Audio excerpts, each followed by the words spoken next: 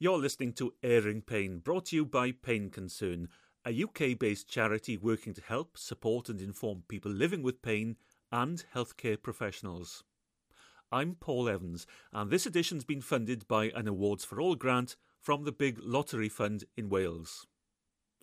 The Welsh Pain Society, Cymdeithas Poen Cymru in Welsh, holds its annual scientific meeting each autumn. And for a country that's, how can I put it, geographically challenging, it's an invaluable opportunity for people working in the field of pain in Wales to get together, discuss best practice and, yes, pain politics, and ultimately create a better service for the patient. Its chair is Dr. Mark Turtle, consultant anaesthetist specialising in pain management in Carmarthenshire. And at this year's event, I asked him whether the prevalence of chronic pain in Wales is any different to other countries in the UK. There is nothing which would suggest that the prevalence in Wales is any different from anywhere else. Somewhere between upper teens and lower 20s in terms of percent. What might be different, and one of the things that we've been discussing in the last day or so, is the impact on individuals, how different people cope with pain. For example, we had a lot of talk about people in the valleys, people in certain areas in South Pembrokeshire, where perhaps they're encountering considerable social difficulties, whereas people in other areas of rural Wales, for example, cope in a totally different way. So it's not so much the prevalence of the problem, but the way that people cope and deal with it, which might be, certainly it's an issue that has to be taken into account. From the patient's point of view, do patients around Wales, from different areas of Wales, have more or less difficulty than their counterparts elsewhere? In accessing services. In accessing and knowing about services. Yes. I think one of the things that actually has come across quite strongly in the last day or so is that the disparity between different areas, both in terms of overall service, so there are one or two areas where people have to travel a heck of a long way to get any sort of services, and then there's also what that service is made up. It's quite interesting, for example, somebody showed us an audit of the services, and Powys, which is a very sparsely populated area, has got very good services in some respects, even though that they're not centred around a major district general hospital, for example. There are areas such as Ceredigion, for example, where there's hardly any services at all. There are different clinics which have different spreads of different disciplines, so the makeup is different. And then we've also hardly scratched the surface to look at the relationship between the services that are available and the actual population size. So, for example, nothing seems to have taken into account that in a particular area the population may be very large and therefore the services ought to be a lot better. Now, that's even before we start looking at how people access them, how they're publicised for an individual, how they know what there is to access. And that's certainly something which needs more work. Dr. Mark Turtle. Well, the focal point of the day was a session devoted to that very topic, in which a panel of 3 prominent health professionals in the field of pain explored issues around community pain services. The panellists were Dr. Rob Davies, a specialist in pain management in Cwm Taf Health Board, Dr. Mark Ritchie, a Swansea GP with special interest in pain, and Sue Beckman of the Welsh Government Delivery and Support Unit. That was established by the Welsh Assembly Government, referred to later as WAG, to assist NHS Wales in delivering its key targets and level of service. Another term or acronym you'll hear mentioned is QOF, or Quality and Outcomes Framework. This is an incentive scheme for GP practices in the UK, rewarding them for how well they care for patients across a range of areas through a points system. Put simply, the higher the score, the higher the financial reward for the practice. There is no QOF for pain. So, with all that jargon behind us, let's join the debate. It's chaired by Dr. Mark Turtle. We've picked 3 people who are confident, not couch potatoes, so I hope that they will pursue this debate with vigour. Sue. Thank you, Mark, and thank you very much. I feel quite privileged being here, actually, to be honest. It's quite exciting, this is. And to be considered that I might be somebody who would know about pain, I also find quite flattering, because if you'd asked me a few years ago about the importance of community services for pain, I wouldn't have had a clue. I'm a diagnostic radiographer by trade. I've x-rayed many people in my time who are suffering from all kinds of conditions and terrible pain.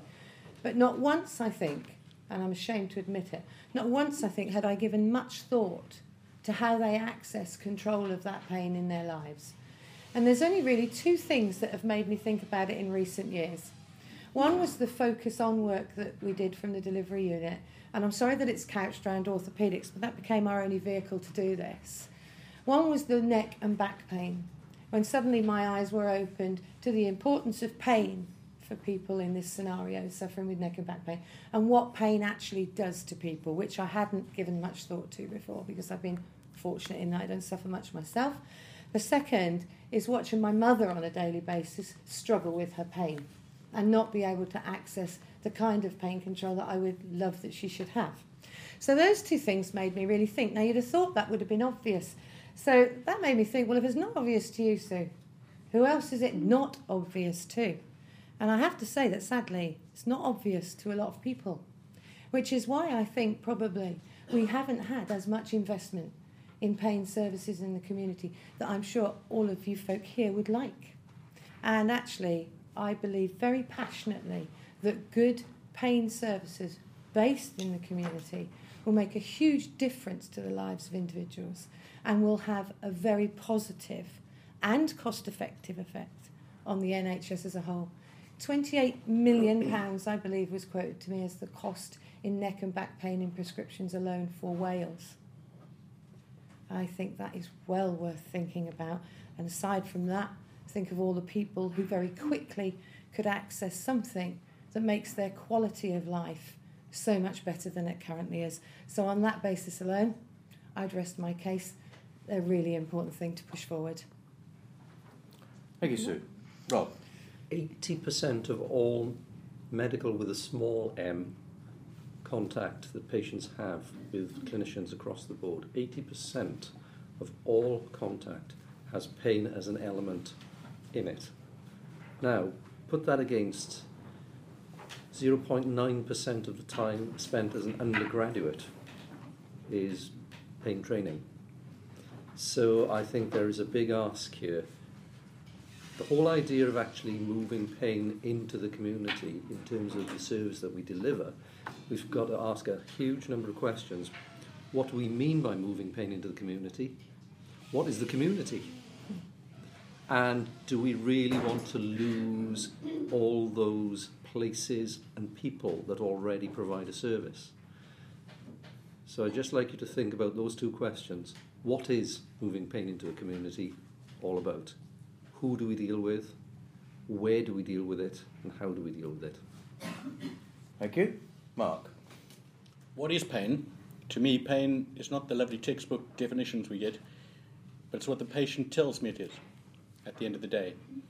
And Rob very succinctly put that 0.9% of training is in pain. He's right, that's including acute pain. It's not chronic pain. And when you look at chronic pain, in undergraduate training in this country in medical professionals is between 4 and 6 hours, depending which university you're lucky enough to attend. Considering that, I think our general practitioners probably handle pain pretty well, considering the little training we bothered to give them. If we could spread that training a bit more, then it could become more community-based. But that shouldn't by no means mean that we throw away our secondary care colleagues or throw away those secondary care clinics. They're still going to be needed to some extent, but it's how we interact that with a good community-based service.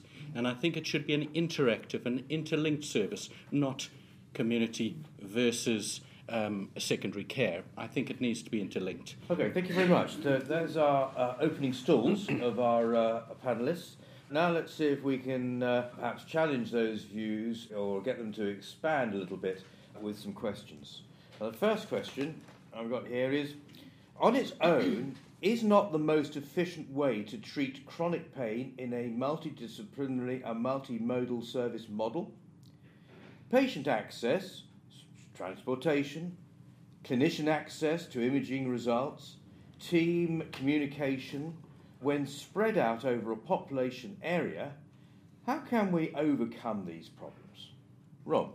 Okay, taking the second point first, the distribution of the population that we're dealing with and the ability to actually get staff together suggests that we need a base to work from. We've done clinics in GP practices where consultants have gone out to the practices. You end up travelling a long way, maybe seeing 3 patients.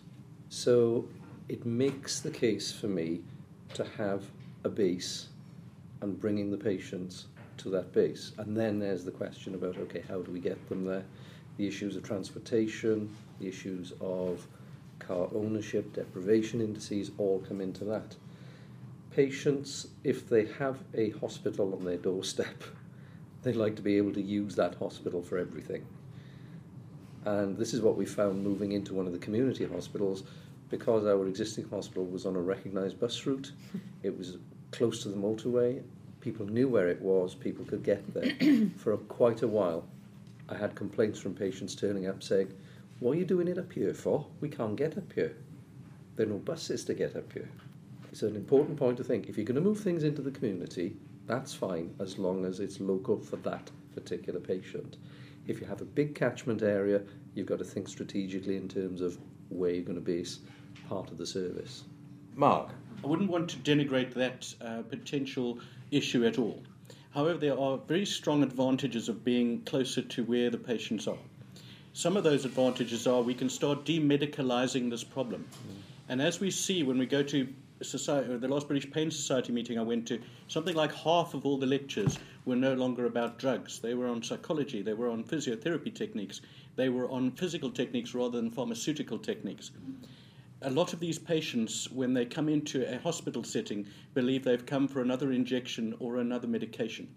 I'm not going to poo-poo those treatments at all. Where they're appropriate, they should be used. But what I'm going to say is that if we move this out of a hospital setting, people start to think out of that box and they start to think of a wider and a more diverse approach to their problem. And we've certainly seen some pretty good results. Sue?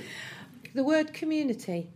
I can say for a fact, this is absolutely right, there is now a dichotomy of the way we talk, and I'm as guilty as anybody else. I say, are we talking about community care or secondary care?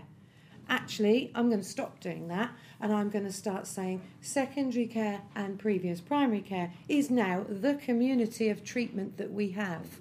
And I think what we need to do about this question is we need to say, well, what does our population look like? What way have we got in the vicinity? And what is the best way to provide those services? So it isn't one size fits all. It isn't the old-fashioned outpatients GP scenario. It is, there's our demographics. That's our rurality. How are we going to manage that? Now, that'll take some quite clever planning, and I'm jolly sure when we do it, make huge mistakes. But we get there. Just to take this on a little bit further, then Mark, I'll let you in.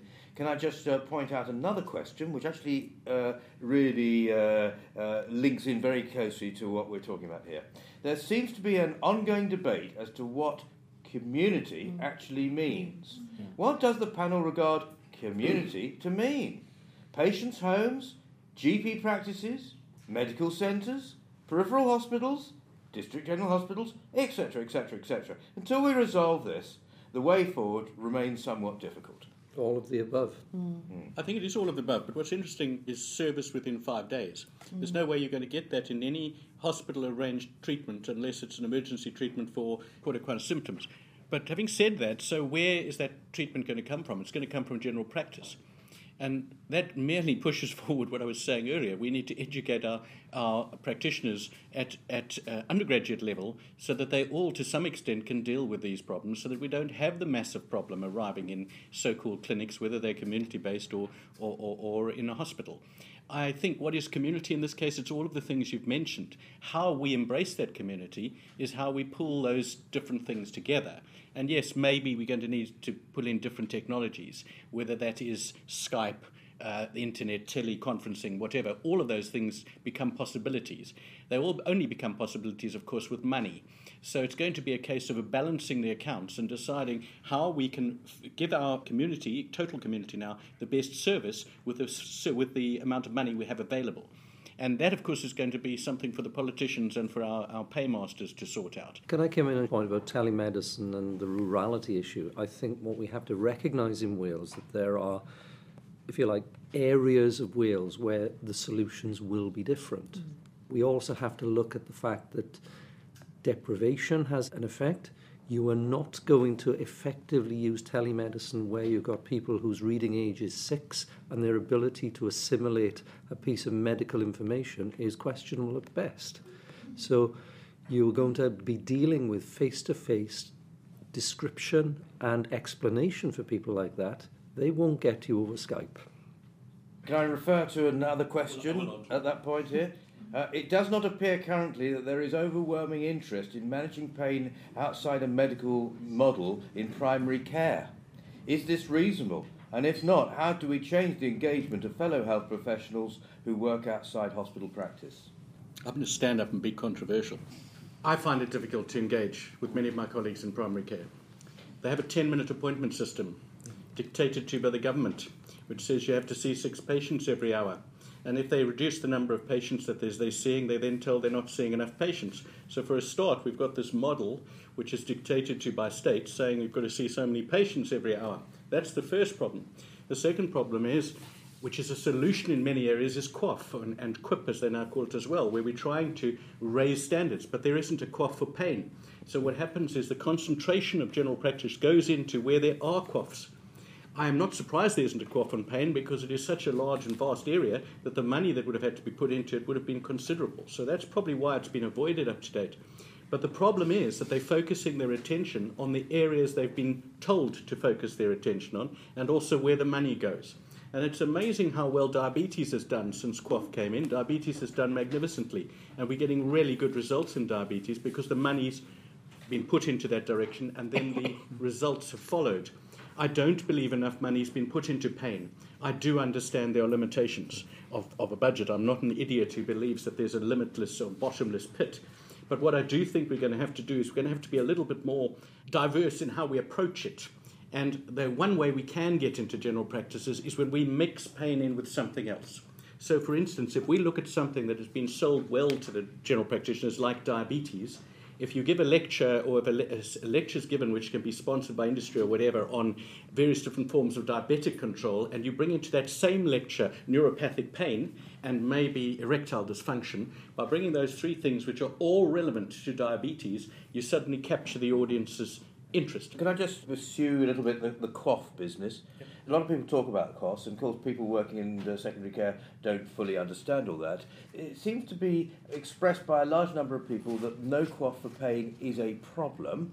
Do you agree with that? And is it something that stands any chance of changing?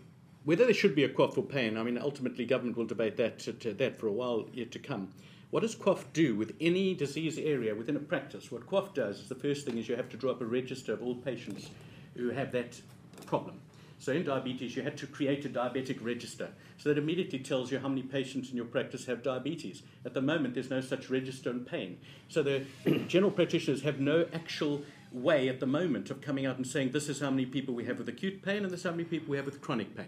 So if nothing else, if that was the only bit of QOF that came in, if they just said 2 points a year for creating a register showing how many people have pain that's been ongoing past the time of normal repair, past the 12-week mark, even if they just did that, that would be a massive starting point because it would at least give us an idea of the size of the problem for budgeting for the future and for the provision of clinics. I want to get Sue's opinion on this as a non-doctor. And to tease that out, I'm going to just quote this question here. Having been on secondment from a secondary care pain service to set up a community service, I've worked with GPs and I've been exposed to their systems. It seems to me that there's still a huge divide between primary and secondary care services. How do we see that we can get these two camps coming together? Thank you, Mark. Well, just listening with great interest to that, and it's lovely to hear a group of really enthusiastic people who want to see things change. And I'm going to ask you a question. Does anybody know whether the commissioning directives for chronic non-malignant pain that were devised in 2009 have ever been rescinded? They have not been rescinded. No. They haven't been rescinded. Excellent. They haven't been rescinded. Can I take just a moment to remind you what some of them say? They actually say that by March 2009, planners and commissioners will ensure that plans to reconfigure existing secondary care pain specialist services based on assessment of local patient needs are established to ensure patients with complex CNMP are triaged and referred appropriately using evidence-based care pathways. Now, there's actually 3 or 4 of those that go on to explain what the aim of all of that work was. Now, we mustn't lose that work, I don't think. And I think somewhere along the way we've kind of lost that a little bit. Now, if I'm not mistaken, and this is one of the last times I'm going to use this, Rob, primary care and secondary care are now embraced in local health boards. So we should be using these directives to encourage local health boards to start to put in place those kinds of services. That's what we should be doing. I'm coming from a more strategic approach than my colleagues who are actual clinicians are coming from. Mark, don't look at me when you mention budget, it frightens me. Because this is why I say to people, don't please, I'm not from WAG, I'm from the NHS. Okay, not my responsibility to set the budget. Sorry. No, it's okay, it happens all the time, and that's why I was keen to mention it. So we straddle that for you, and I've been looking for a way in now for a while, because certain things happened which I don't need to talk about in WAG about the chronic conditions work, and it's come to a stalling point, and I'm going to go back and find a way in again. I've tried several ways in, because clearly, as you said, back pain, massive. Back and neck pain is my zone on focus on, and I'm desperate to see how we can get that right, sorted out with a proper community approach to it. So don't forget about these guys. You know, you need to be asking your health boards, what are we doing about these directives that came out? Where's my role in them? How are we going to take this forward? Because they're 4 years behind. Yeah, that was the point I was about to say. Yeah. I mean, I think this is the problem, that those words have appeared, and many of us have contributed to those words. Absolutely. But you used the word stalled. Stalled. Yeah. And that actually is the problem, isn't it? The process has stalled. We shouldn't be surprised about that, though, because I was just looking for the actual date that this was signed off. But the actual document was generated in June 2008.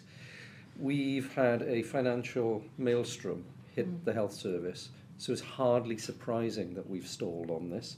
There have been a lot of things that have been deemed to be more worthy. Maybe that's because we haven't shouted loud enough, but things have stalled financially. There's been no money to pump prime a lot of things. We've had to do things on a shoestring, and the reason that I'm the only representative from my health board, I should say, is that the rest of them are having to make sure that they're in work, because future funding is predicated on certain requests and demands that have been placed on us by politicians to actually fulfil this document. Can I just pick up on that point? I think that's a very good point that you raised, Rob. I think one thing we're not very clever at doing, all of us, and I include myself in this, though I've tried on occasions, but very hard, is actually really emphasising the economic element of it. We don't like talking about finances, do we? Because, that isn't our first port of call. But sometimes we have to, because if that's what's driving us at the moment, then we have to prove why the pain agenda is so effective financially. And we're not, unfortunately, at the moment, too clever at doing that. So if anybody is, please help me, because I'd love to do it. Right, I'm just going to throw a spanner into the works. And of course, actually, the problem is disinvestment. And we all know that buckets of money are thrown at things which are worse than unhelpful, are positive detrimental. Until we master the disinvestment thing, we're not going to move forward. It's a case we've tried to argue from the delivery unit's perspective a number of times. If we can avoid some of the burden of pain on the prescription, for Wales, that is a direct either redirection of money or saving, because we have free prescriptions. If you were arguing this in England, it would be a different debate. But here, that's a direct saving of money because we have free prescriptions. Now, you're clearly not going to save 28 million, but you may well save a quarter of it, which would be a massive amount of money. So the more help we can get on trying to explain this and get this financial element worked out would be gratefully received. Remember, it is only neck and back pain, the figures I've quoted. Only neck and back. For North Wales, The prescription costs, that's all we're talking about here, was quoted at £6.4 million. OK, Mark, if you want to reply to that. I wasn't suggesting there weren't ways we could find a list of these patients. What I was aiming with saying it would be useful having a cough register is it would highlight it for each GP individually, because they have to, with the other cough, you've got to put somebody as lead for diabetes, etc. And as soon as you created a cough in pain, somebody in the practice would have to be lead for pain. And therefore somebody would need a bit of education within the practice for pain, and so it would spread the word that way. So I wasn't meaning we couldn't find the data. I'm sure we searched, we could find it. As regards to potential cost savings from prescriptions, they are astronomical. And a few years ago, before we became a joined trust, Swansea made a very concerted effort to save money. And I remember when I was prescribing lead in my practice for 7 years, and when I first took over my practice, we were prescribing 44% generic. By the time I left, we were in the top 3 generic prescribers in Swansea, and in the last year that I ran the budget for my practice on prescribing, I saved £330,000 on my budget, of which not 1 penny went into chronic pain. And that is the problem. We can get people involved in saving money, but if they're not going to see, if they're going to see that money disappear into a mass called the trust and vanish into orthopaedic surgery or something, then it's going to achieve nothing. If I look at our own trust at the moment, I know of one patient who's costing £4,000 a month, and I know that there are about 30 of those across the trust, and the patient in question has low back pain and uses 800 microgram fentanyl lollies a day. Work that out quickly money-wise and you'll find it's about £4,000. And at the moment, if I managed to change him, not a penny of that would come into the chronic pain budget. But quite frankly, that's what I would like, because I would like to set up a separate clinic once a week to see just those patients. Take that prescribing away from that poor GP who's been landed with that horrible prescription, take it away from them, and let's convert that patient onto appropriate medication that won't destroy his teeth and may well help him with his back. And at the same time, save about $500,000 a year, because that's the potential just on that small group of patients within our trust. So, and I'm sure there are similar patients out in yours, unless we're the worst trust around. Now, time's pressing. I've just got one more question, and I'm just going to give each panellist the opportunity to give 2 or 3 sentences, and then I'm afraid we're going to have to call it to a halt. I'm just cutting across before we get to that final question, because there's just time for me to say thank you to all those who took part in that debate at the Welsh Pain Society annual scientific meeting. That's Doctors Mark Turtle, Rob Davies, Mark Ritchie and Sue Beckman. And I'll be following up on their theme in the next edition of Airing Pain, when I'll be joining a community pain management programme in the largest yet most sparsely populated county in Wales. I'll just remind you of Pain Concern's usual words of caution that whilst we believe the information and opinions on Airing Pain are accurate and sound based on the best judgments available, you should always consult your health professional on any matter relating to your health and well-being. He or she is the only person who knows you and your circumstances, and therefore the appropriate action to take on your behalf. All editions of Airing Pain are available for download from Pain Concern's website, and CD copies can be obtained direct from Pain Concern. All the contact details, should you wish to make a comment about these programmes via blog, message board, email, Facebook, Twitter or pen and paper, are on our website, which is painconcern.org.uk. So, with all that said, here's the final question. How do we engage with primary care to enable progress towards community pain service? Moving current secondary care services to community is only part of the issue, but in order for secondary care to concentrate on the most needy, there is a need for earlier care of patients presenting with pain. How does the panellists think this could be addressing pain problems early? We have to train the staff working at that stage in the patient's journey. We need to give them the necessary academic tools to deal with it. We need to give them the necessary skills and confidence to deal with it. It's a training issue. I agree with Rob in that it's a training issue, but I think it's more than just a training issue for medics. I think the training needs to start with our population. We need to be speaking to our patients out there and encouraging self-management to a large extent. And the only way we're going to do that is by patient education as well as doctor education. Ultimately, though, I agree, education is going to be the answer so that a larger portion can be handled at a lower level and then move up to the ones that really do need to be in secondary care. Okay, Sue? I think the education debate is fantastic and brilliant, but I'd like to combine the education with that new sense of community. So the education is where it's needed. We don't have those artificial boundaries anymore, but let's have the right people in the right place, wherever that is. Thank you very much, Sue. Rob and Mark, and thank you very much, audience. I'm sorry we can't go on any longer.